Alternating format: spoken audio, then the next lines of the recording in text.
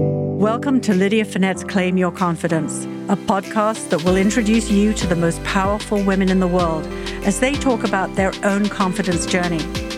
No matter what obstacles you face, Claim Your Confidence will inspire you, motivate you, and give you a roadmap to live the life you want. So, are you ready to claim your confidence? Welcome, everybody. I'm Lydia Fenet, and this is Claim Your Confidence. It is a beautiful day in New York City today, all sunshine. And that is not the only thing that's bringing the sunshine today. I'm going to introduce you to the most wonderful woman, the CEO of Lilly Pulitzer, a brand that is all about inspiring women and bringing sunshine into their lives, after a brief word from our sponsors.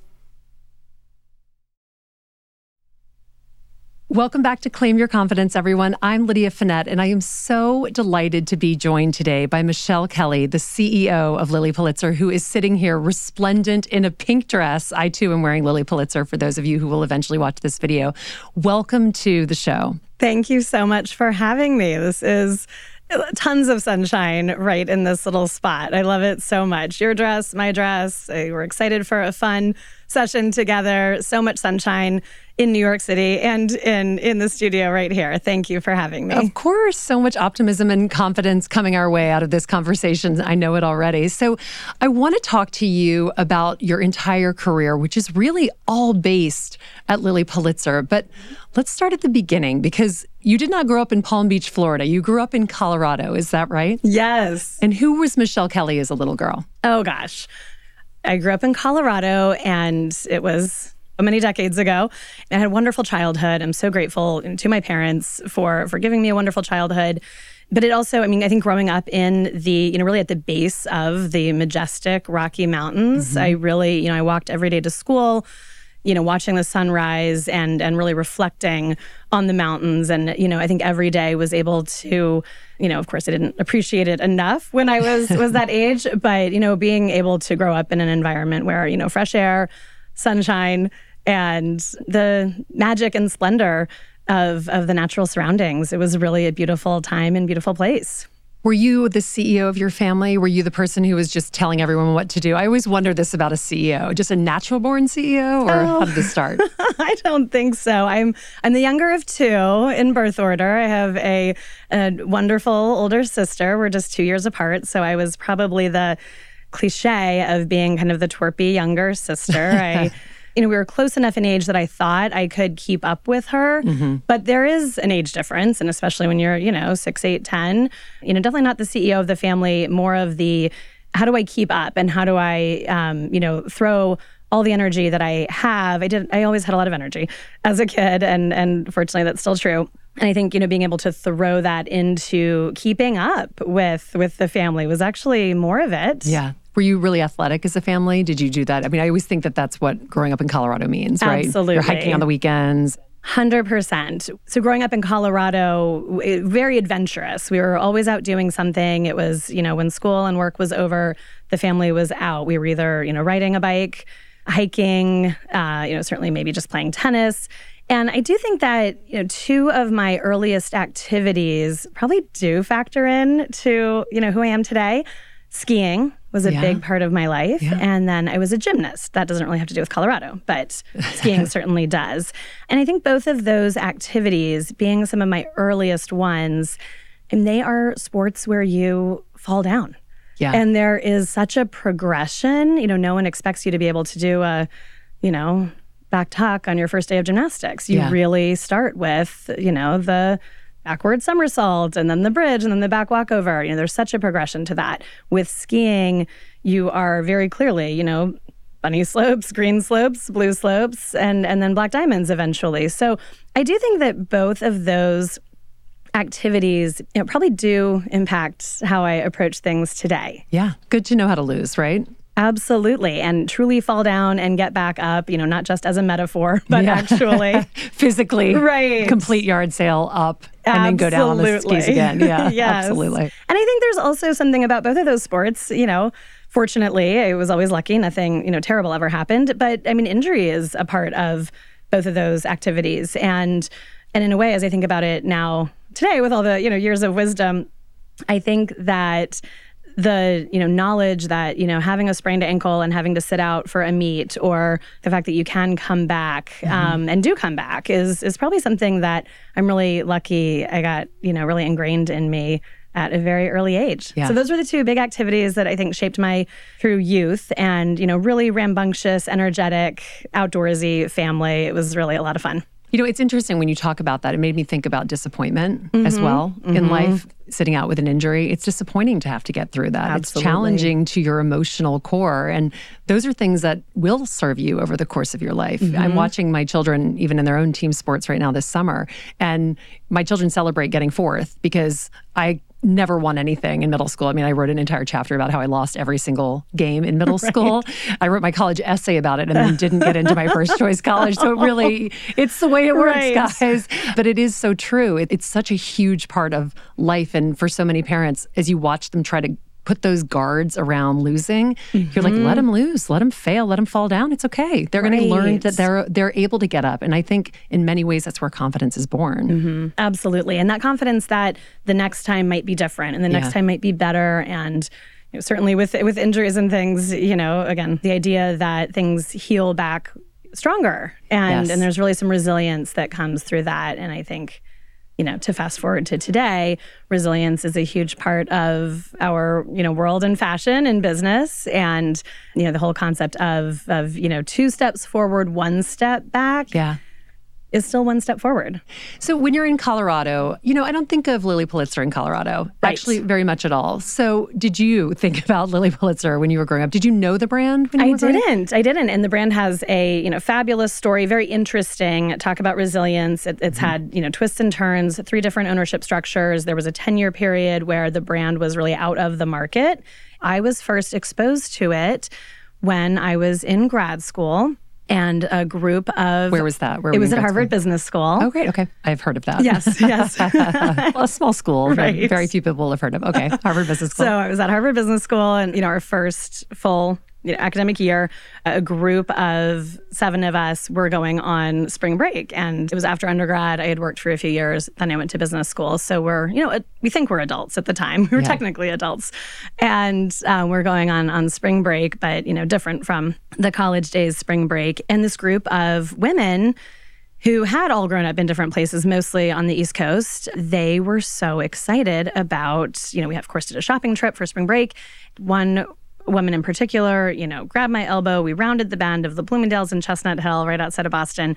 And she showed us this pad of Lilly Pulitzer product and talked to us about the brand and how much it meant to her and how she had worn it as a child.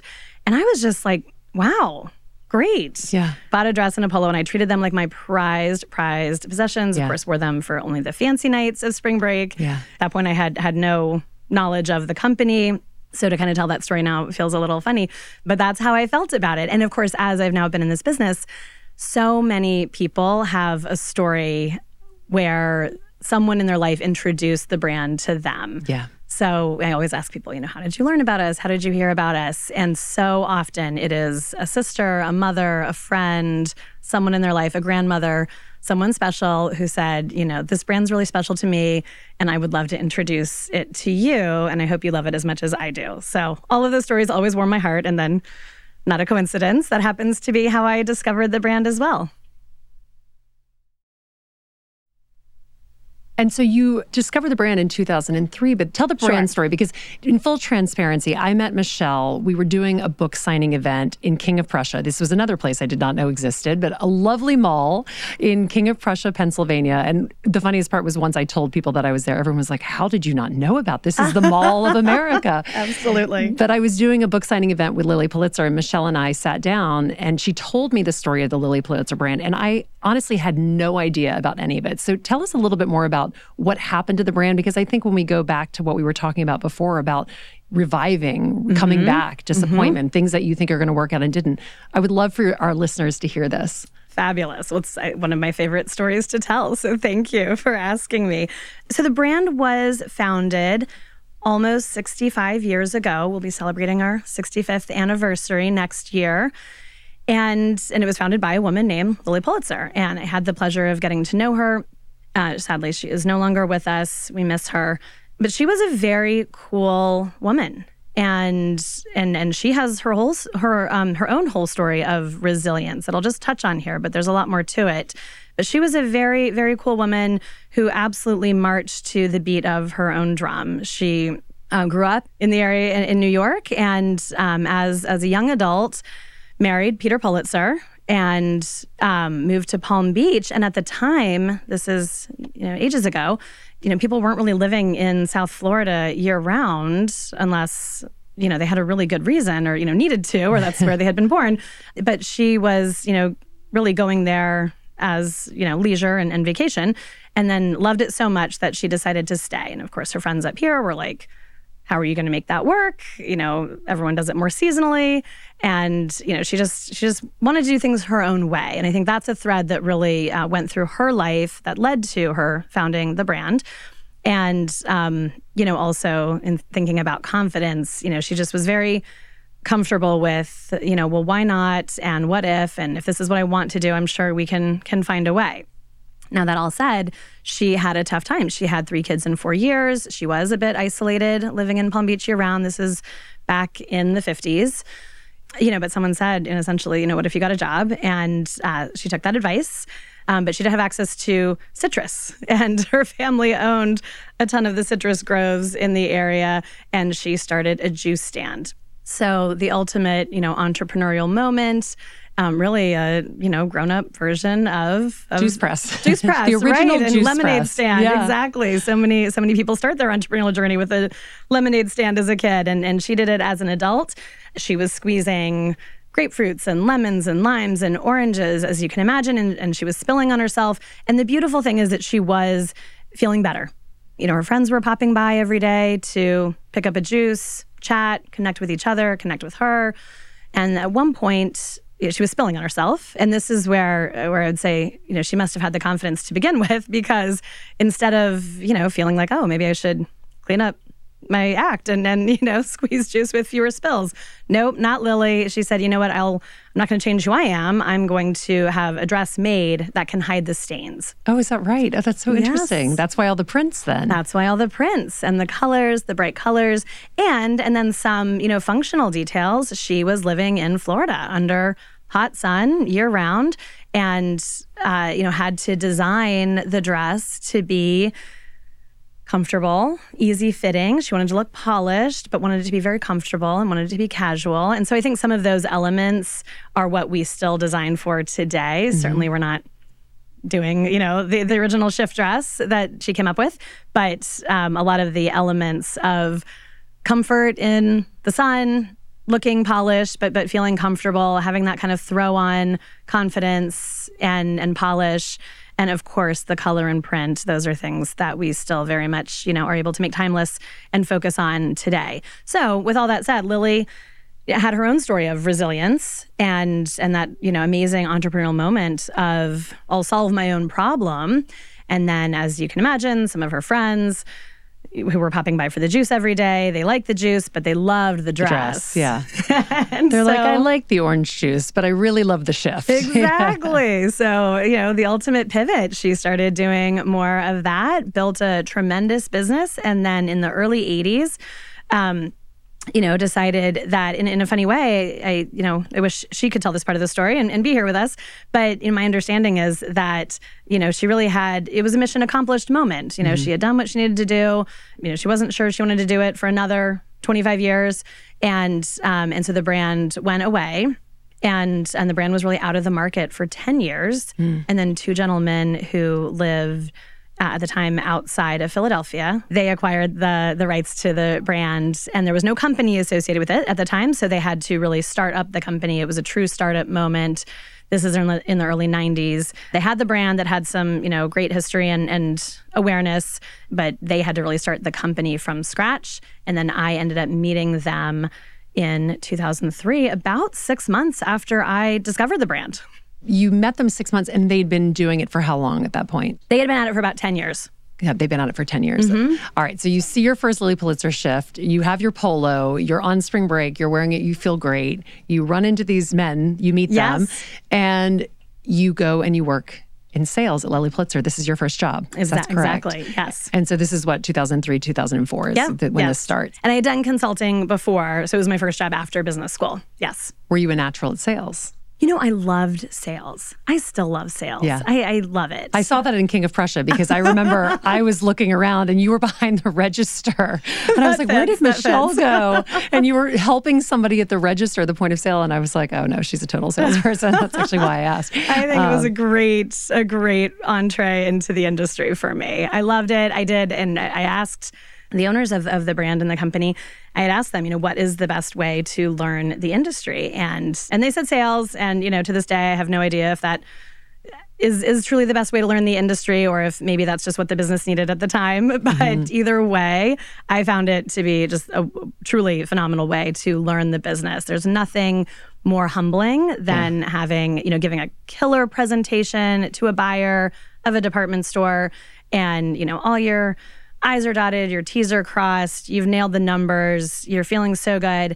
And then they just look at you and they looked at the line and they look at you and they're like, hard pass. We just don't need that. Yeah, it's just not going to fit in right now. Hard pass, exactly. But maybe that goes back to skiing and you're used to disappointment. You're like, I'll see you in 6 months. Maybe you'll make a better decision next time. Absolutely. There's always another season. There's always another season. There's always especially another in season. fashion. Exactly. So you started in sales, but then you really worked. For how long were you working before you took over as CEO? How many different jobs did you have in the company? Oh, gosh. I mean, probably too many to count in terms of the number of times, my actual title changed or I took on a different role. So I joined Lilly in 2004 and then became CEO in 2016. Yeah. And between that, I did sales, I did merchandising, I did marketing.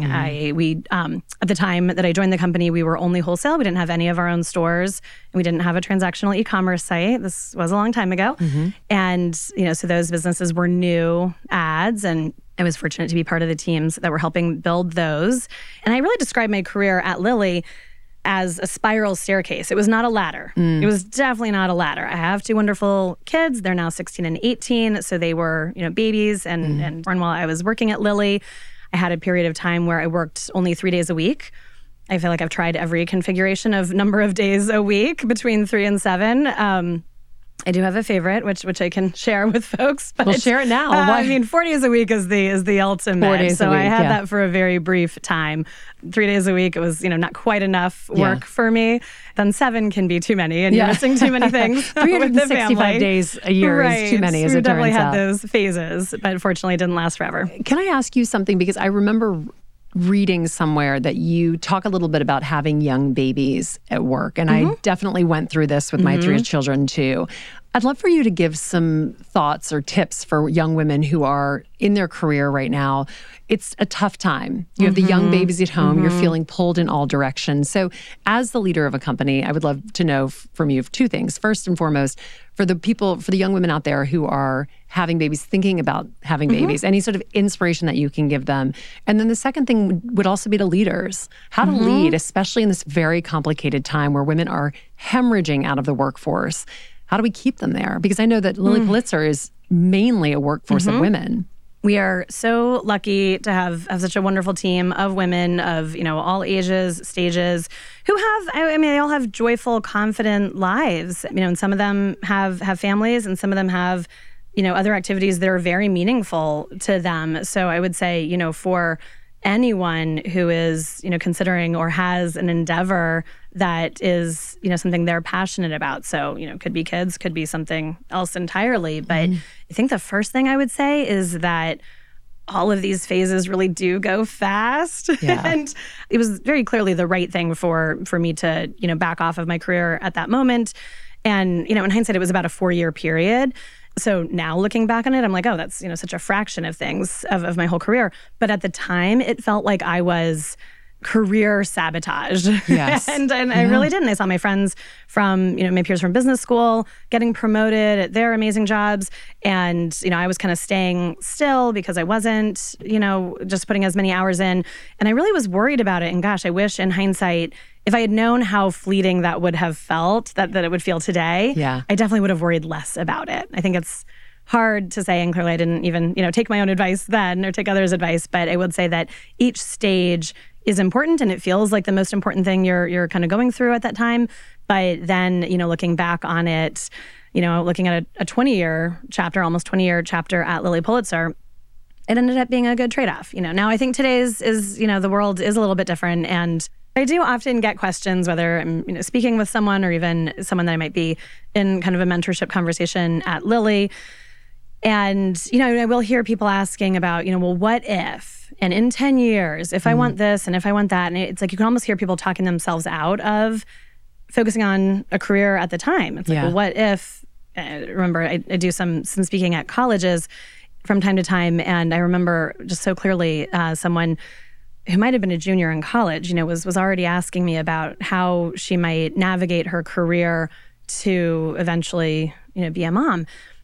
And I was like, just take it one step at a time. Yeah. Because you never know what that schedule looks like either. Right. Probably the greatest informer of the people coming out of college for the rest of their lives who went through that global pandemic must be that they can always think to themselves, like, I don't really know what's coming next. Because, at our age, we've been through a lot. I lived in New York during September 11th. I mean, I've definitely lived in this city and seen a lot of things over the past 20 years. And that, for me, has always made me believe in being able to come back. And it's made me understand that things don't always have to stay in a bad place, but that they can get better over time. But I do think a lot about that with the generation that has gone through college and is coming out now, where that will be something that they will look back on and realize that things don't always stay the same. Right. They do evolve, they do change. And I hope that is something that they can take with them as a lesson learned that will allow them, frankly, to be more confident in life and to believe in themselves,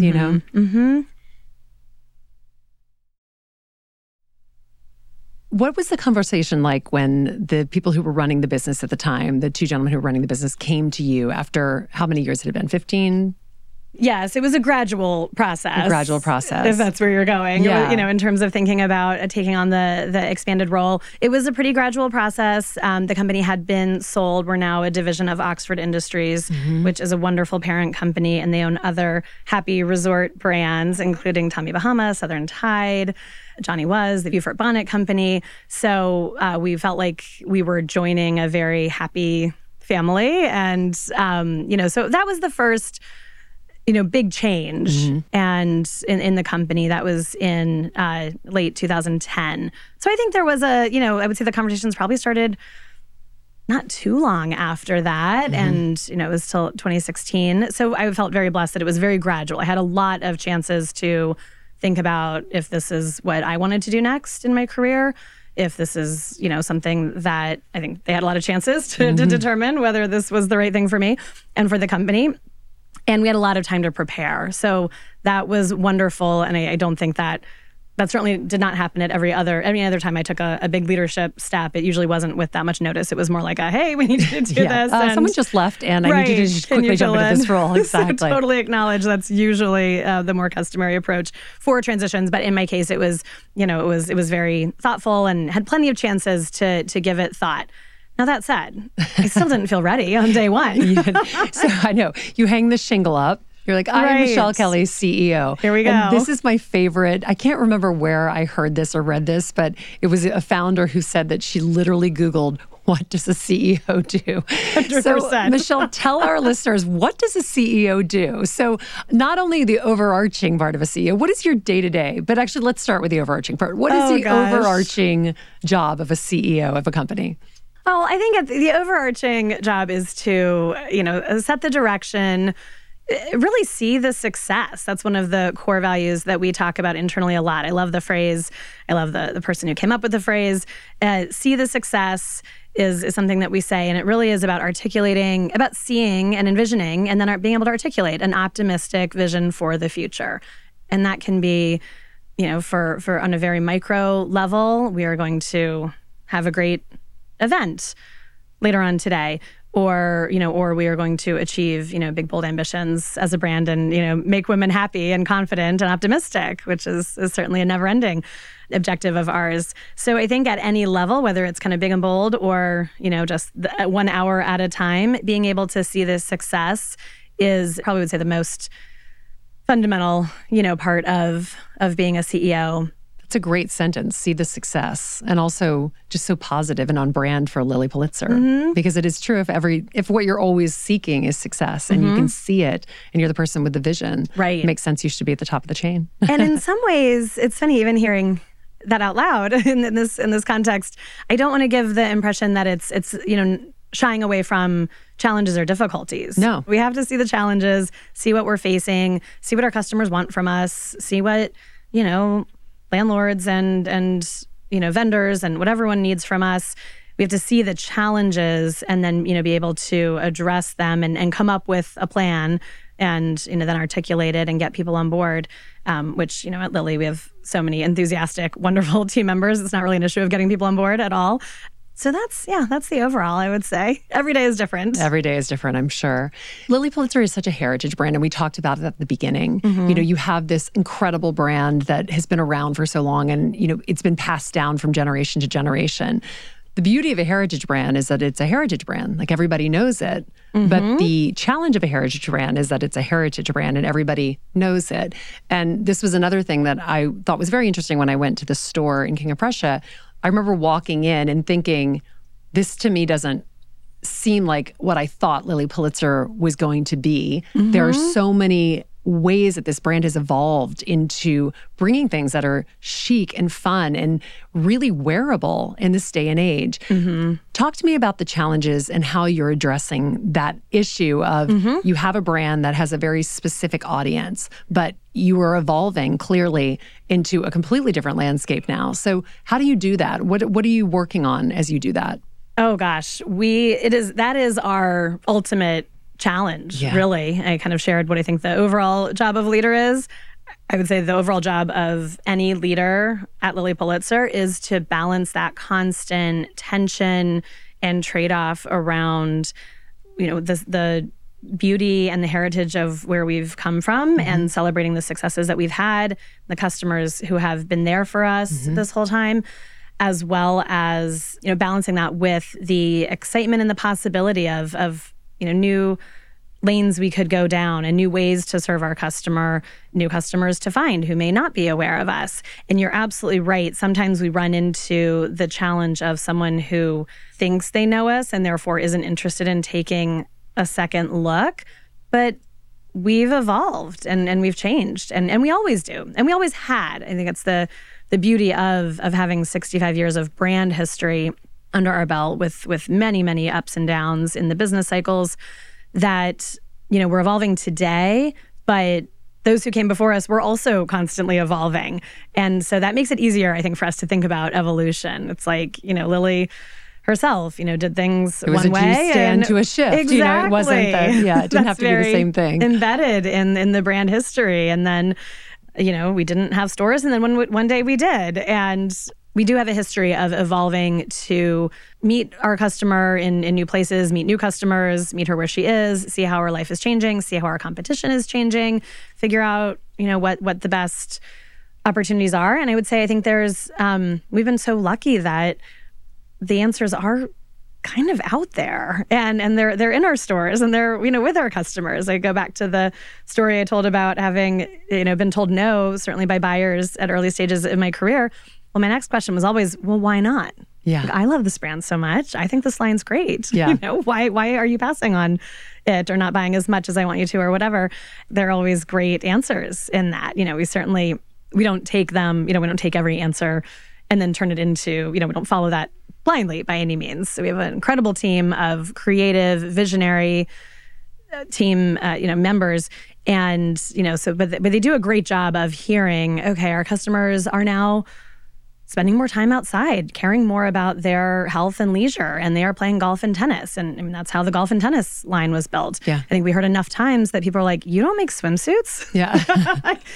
So we eventually started to do swim, and it's a terrific collection.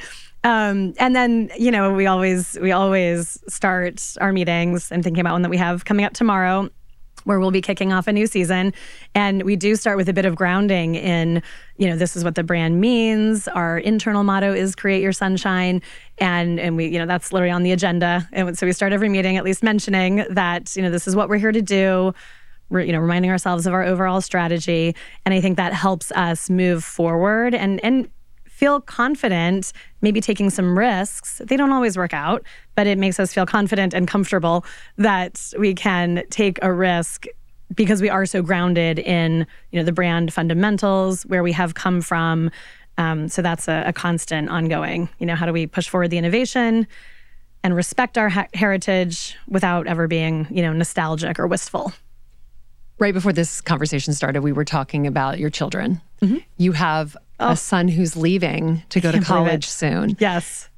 This opens a new chapter in life as you think about one child leaving and the next child leaving and then empty nesting. Don't start crying. I know, right? It makes me think about crying, even though I have a long time until that happens. What comes next for you? That's a great question. This could be why maybe I said earlier that my advice to anyone with young children and trying to balance work, that it goes so fast.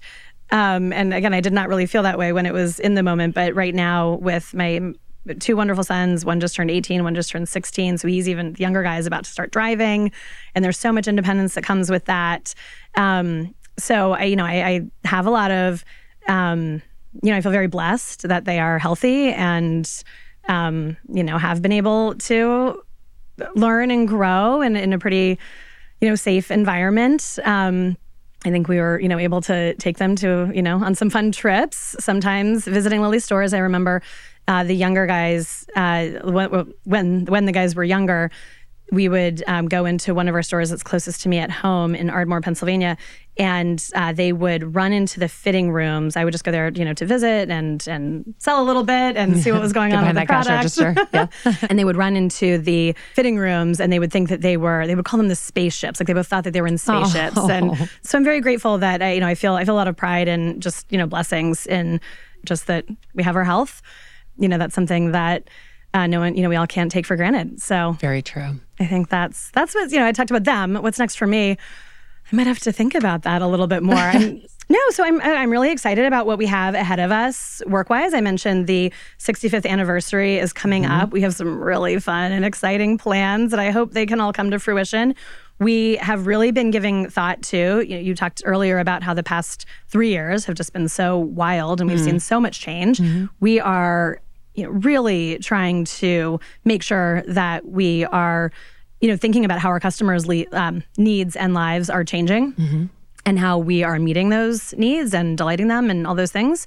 I think we have great opportunities ahead to expand the brand. Just even more recently, I feel like the way that people travel differently and they're, exploring the world so much, I think we have a lot of opportunities to make sure that we are putting our brand out there enough and keeping the brand in front of our existing customers, potential new customers. And then we also have, this is one of the, again, blessing and the curse of having so much brand history. We're probably coming around on some things that have been really successful for us that need to be updated. So it's funny, we were so happy to host you in King of Prussia, and I think that store had been renovated about 7 years ago. And it's one of our best stores. But some of our other, really terrific stores kind of need a spruce up. Yeah. It's funny because at the time, this is where it gets funny in terms of my career and length of time.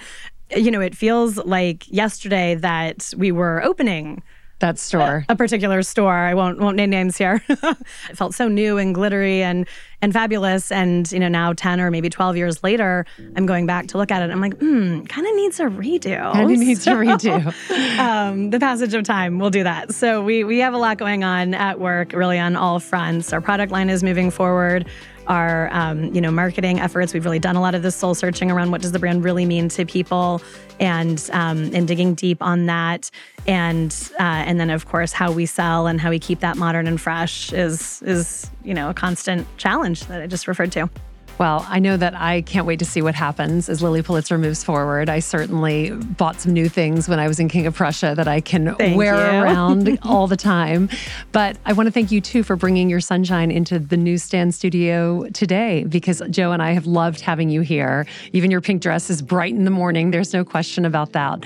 And because we've talked about so much sunshine, and we talked about this again before we started the podcast, I would be so curious for all the listeners out there as I leave you with this question this week. What have you fallen down on in the course of your life? Like, tell us something that wasn't great that happened for you, and then how it ended up being a blessing or sunshine in disguise. Let's think about how we can reframe and bring some positivity to those moments that seemed like they were going to take us down. Right. And how that all happened. So I would say to our listeners, make sure that you let us know that after this podcast. You can DM me. You can put that on Instagram when I post this post. I'd like to thank Michelle Kelly, the CEO of Lilly Pulitzer, for being here today. To Joe, my incredible producer. To Rockefeller Center for this amazing studio. And I'm Lydia Fenet. This is Claim Your Confidence. I look forward to being with you again next week. Thank you so much.